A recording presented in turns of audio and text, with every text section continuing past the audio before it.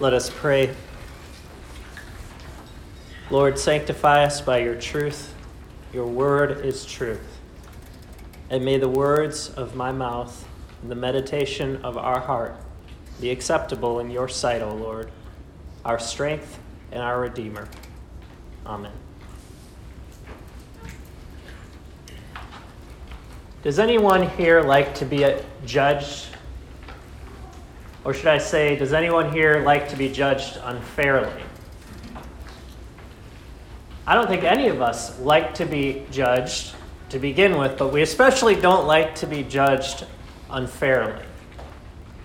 Without all the evidence, without somebody actually listening, considering, and getting to know us. Who among us likes to be judged? And yet, we judge people all the time. We just can't help it. And sometimes we can help it, but we do it anyways. We judge people on the basis of how they dress, or what they sound like, or a piece of information about something they said or did. We judge people without knowing them, and we judge many people that we know very well. But the worst of all the judging is the judging we do against ourselves.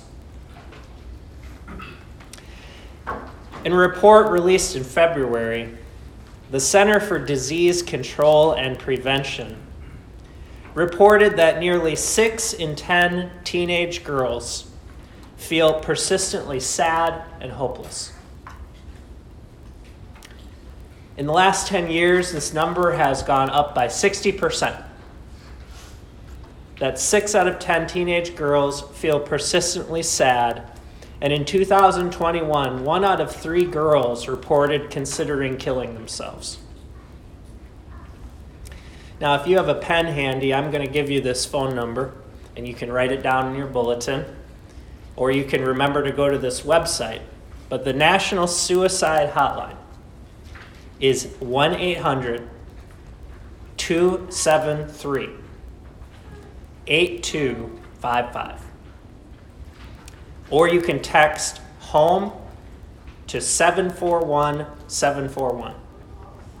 Or you can go to speakingofsuicide.com and find more resources there. So when we bring up a subject like this, we know everyone's listening. And one particular part of this study, it tied these numbers to the increase in the use of social media. Instagram and other social media chat rooms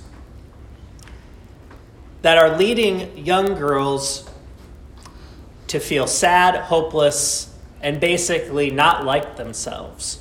Or if they do begin to like themselves, it's for all the wrong reasons and it eventually fades away.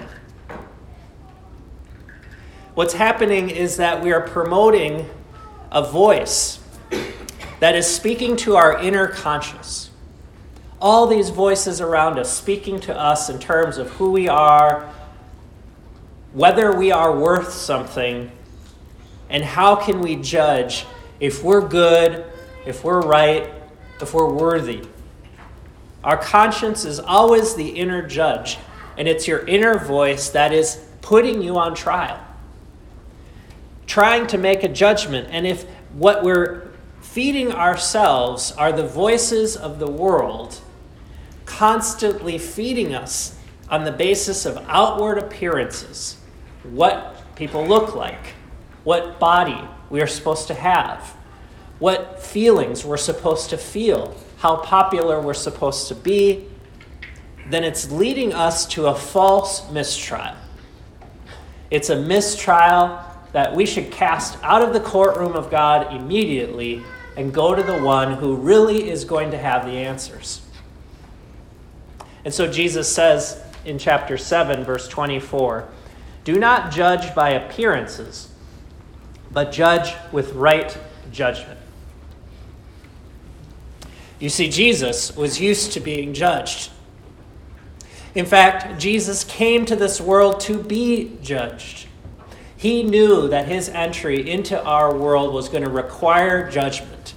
It was going to be a judgment from the world, but it was also going to be a judgment from his Father. And the Gospel of John, if you are reading it all the way through this season, pay attention to how many of the words testimony come up. Witness, testimony, truth. It's all over the place. And Jesus is talking about it here in terms of judgment with righteous judgment. The questions being asked in our text here, and actually it's 50-some verses long, which we shortened up for our reading today, is a confusion of public opinion. Who is Jesus? Why is he here? Is he worth something to us? You have a clash of opinion that begins with Jesus' own brothers. Then it moves into the crowds that are asking these questions, and finally to the religious leaders who are starting to give answers. And the times we live in today, questions about Jesus are really no different. Our families have questions, the mass media has opinions, and church leaders have differing judgments on who Jesus is. As I read once, the title of a book cover said, "Will the real Jesus please stand up?" And went on to list all the different profiles of Jesus that we have in American Christianity. So today I'm going to look at 3 questions that mostly Jesus does answer, but people don't get the answer. Where did he come from? What did he do? And where is he going? These are the 3 questions that the crowds are asking. Where did he come from? What did he do? And where is he going? The scene begins with the Feast of Tabernacles. It's a feast that's celebrated one time a year where the Jewish people from all around up into Galilee and beyond would travel to Jerusalem, and they would camp out there reenacting the events of the wilderness. It comes at the end of the harvest season, so they're bringing some kind of fruit of their offering to the Lord, to the temple, and they're camping out around Jerusalem on the countryside, and they're making their offerings and worship for 7 days. As this feast is approaching, Jesus is hiding. He knows that the leaders in Jerusalem and Judea are seeking to kill him. Now, you have to make some critical discernments on who these people are. You have Jesus' own brothers who are up in Galilee. Then you have the crowds, which are called the Jews. And it's a particular group of Jews. Now, this doesn't mean that all Jews as a race are being spoken of as we would talk about Jews today. But John is highlighting a group of Jews which represent this crowd of people who have opinions this way and opinions that way, and he's trying to get the reader, who would include a Jewish audience, to think, where am I at in this crowd? And we should think the same thing. And then finally you have the Jewish leaders, who are a particularly focused group of people who are trying to arrest Jesus, silence him, and ultimately put him to death. The brothers of Jesus would be relatives through his mother Mary, stepbrothers, cousins. Where did Jesus come from? Well, they don't even know. They begin by saying, "Listen, Jesus, we know that you are claiming to be something. We know that you are getting popular." And he says, "You should just go up to the feast and make yourself known to all the world. Show them who you truly are." There's a hint of sarcasm, of course, in what they're saying, because they really don't believe in him. Jesus' own brothers do not believe that he is the Messiah and Savior. And so they're taunting him. But instead of going with his brothers and with his families, which is what normally you would expect, Jesus stays behind. He hides himself. He goes privately. And he says to them, "My time has not yet come, but your time is always here." Jesus has his own timing. "But your time is always here. The world cannot hate you. but it hates me, because I testify that its works are evil. So he won't go up to the feast with them because he says the timing is wrong. There's a theme throughout John of this mysterious origin of Jesus and timing of Jesus. This mysterious question, where did he come from? What is his time? What is his hour that is coming? And the brothers are blind to all this. His own family does not see it. So if anybody in your family does not see who Jesus is, don't be surprised, because it happened to Jesus. The crowds who are at the feast also are having the same trouble, and this continues on in verse 25. Finally, Jesus does go to the feast. He goes in private and secret, and when people start to find out that he's there, they say, "Isn't this the one that they're seeking to kill? Why are they not seizing him?" But they say, "We know where this man comes from. And when the Christ appears, no one will know where he comes from." This question, where did Jesus come from, has created a division. People are looking at Jesus and saying, Jesus, the man, comes from Nazareth, where his father is, and Galilee, where he's living. We know where he comes from, they say, because they know his earthly parents and know his origins as a human, and they're looking to nothing beyond that. They're expecting that the Messiah would be someone who has a human origin. How often do we judge by appearance, by where someone's from, how their speech is different than ours, how they dress, what their education is? Jesus creates a division, and people are all looking at outward appearances. But he is revealing that only those who see what lies unseen will truly know.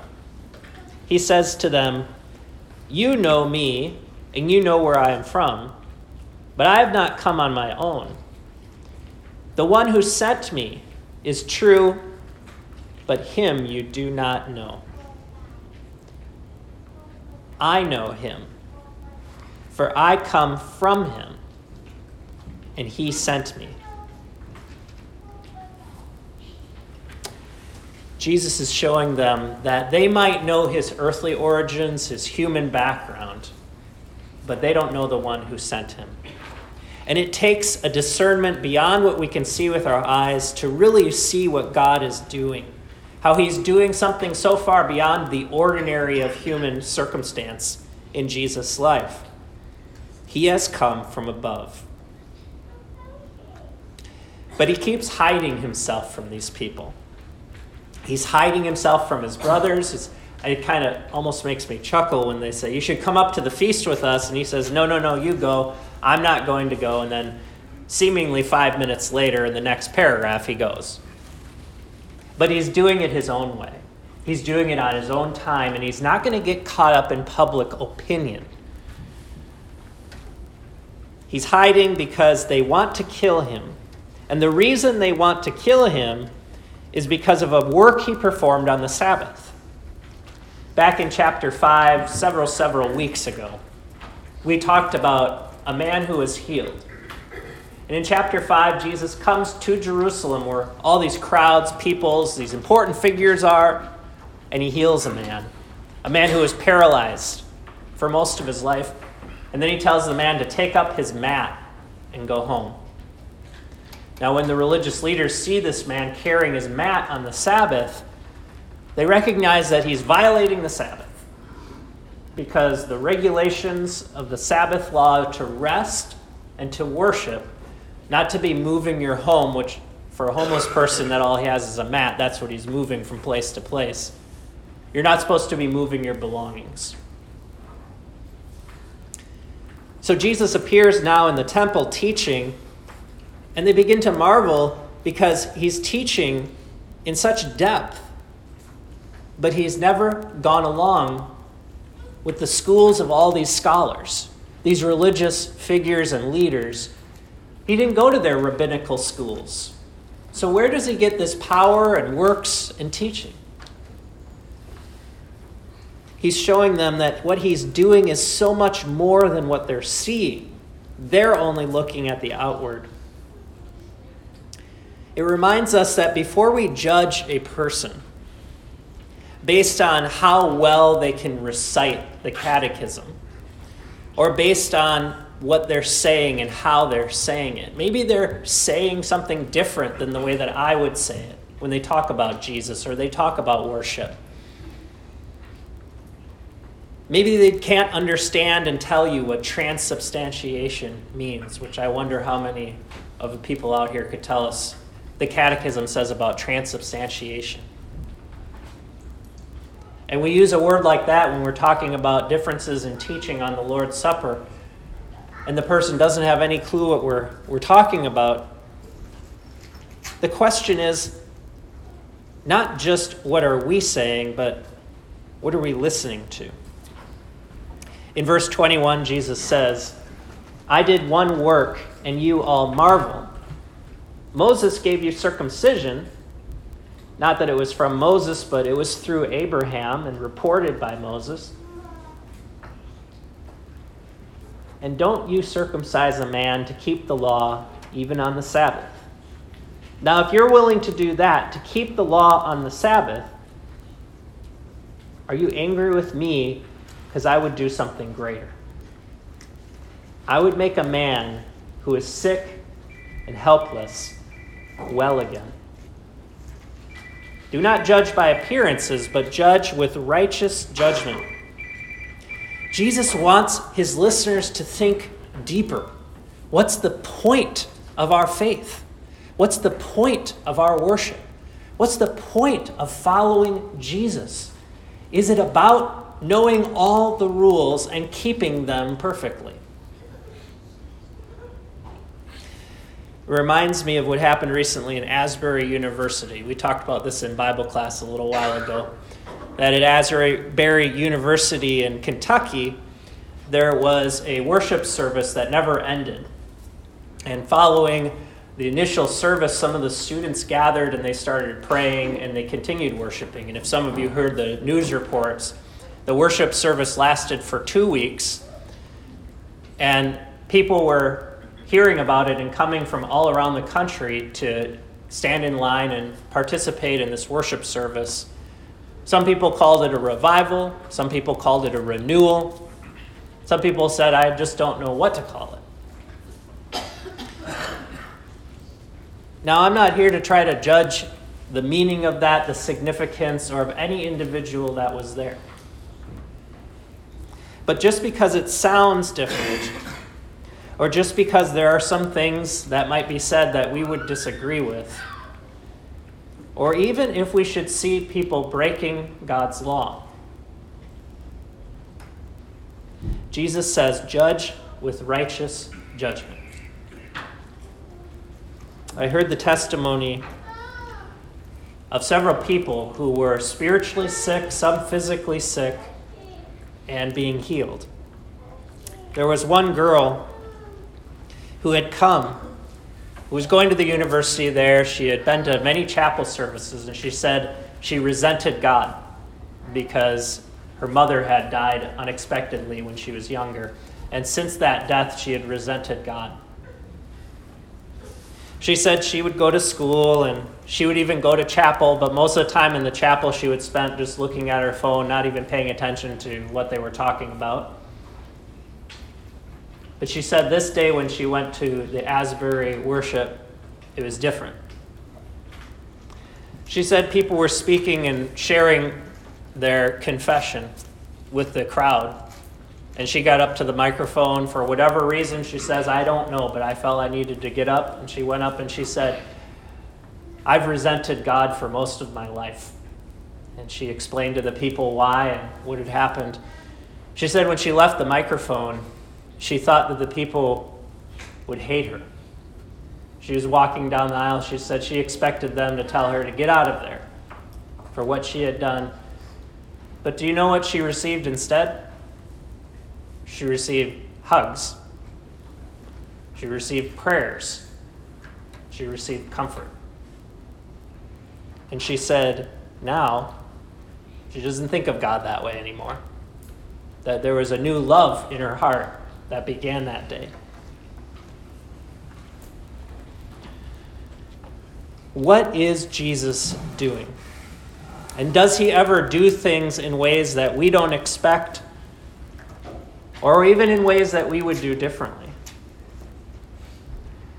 If you are angry because the law of Moses was broken, then you are missing the point of why Jesus came. He came to make us well.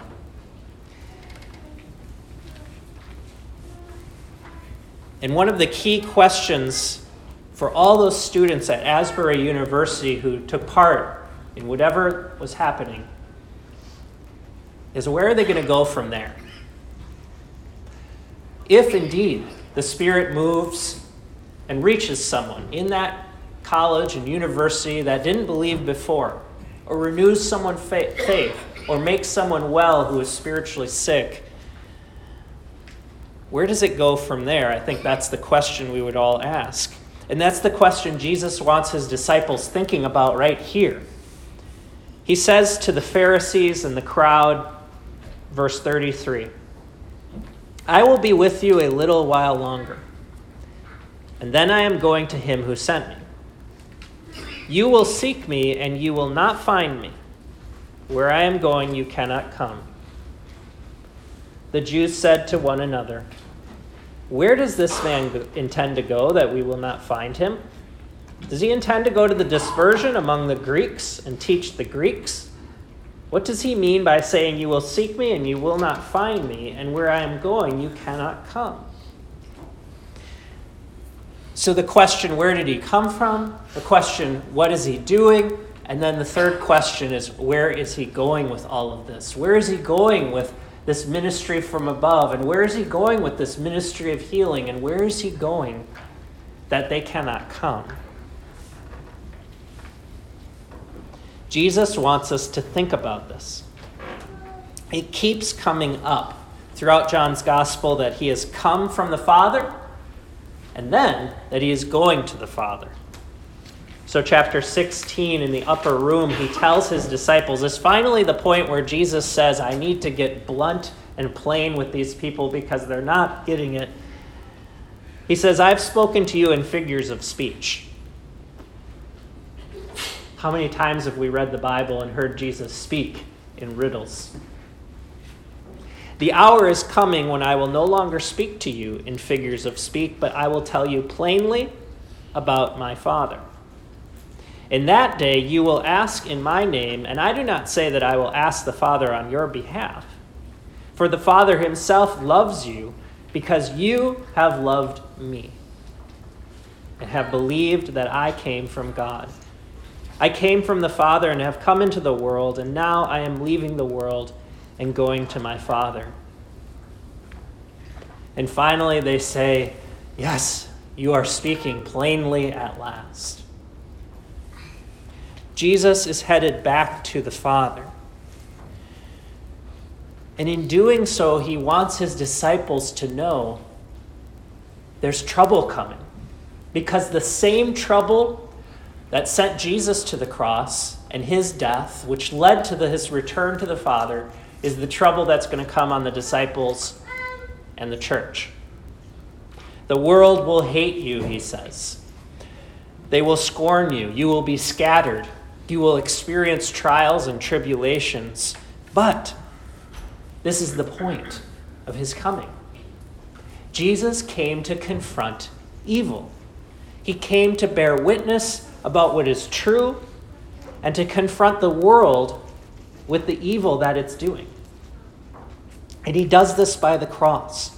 He does this by suffering. He does this by accepting silently the death that his Father has planned. The Pharisees can't understand. The crowds can't understand. They're confused about where he's from. But the reason is they're not hungry yet. They're not thirsty yet. On the last day of the feast, the great day, 7-day feast, Jesus stands up and cries out, "If anyone thirsts, let him come to me and drink. Whoever believes in me, let him come to me and drink. For the scriptures have said, out of his heart will flow rivers of living water." How thirsty are you? We see plenty of thirsty people, which is one of the reasons I believe an event like Asbury is sparked. The question is, will they find what they're thirsting for? Will they find a lasting well to revive them 2 weeks from now or 2 years from now when the world brings more and more trials on them? Or 20 years from now when they're dealing with a loved one who has cancer? Will they find what they're thirsting for? Will they find what they're thirsting for when they're on social media and finding messages that only teach them to hate the own body that they were born into? Or messages that say they're not pretty enough, or messages that say that they are pretty enough and that's what matters? If anyone who believes in me thirsts, let him come to me and drink.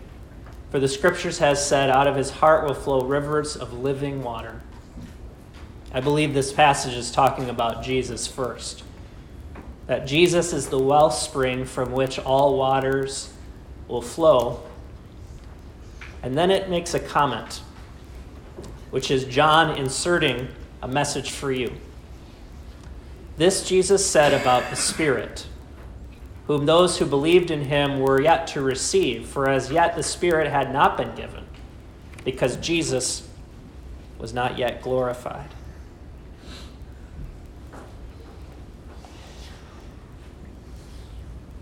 John is anticipating this time that we are living in, where the Spirit is poured out. But the Spirit isn't poured out in the world. The Spirit isn't poured out on social media. The Spirit isn't poured out because you feel it or you want it enough. The Spirit is poured out from Jesus' heart, from his insides, from his compassion for us, from his love and sacrifice on the cross.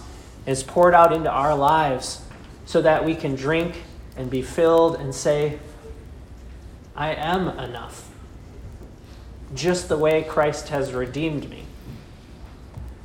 I'm worth enough to Jesus that he would give up everything he possibly could to suffer, to redeem me, and to make me his own forever.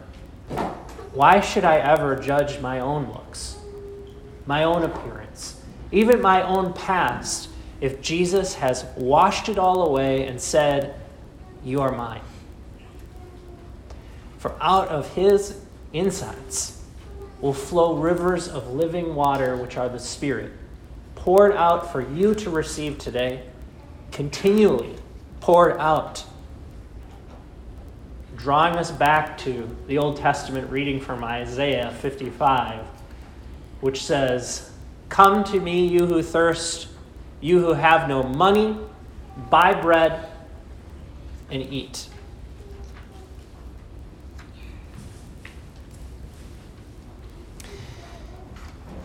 We might find that 6 out of 10 girls in their teenage years are experiencing sadness or hopelessness. What can we do to direct them to a man that can truly judge them righteously?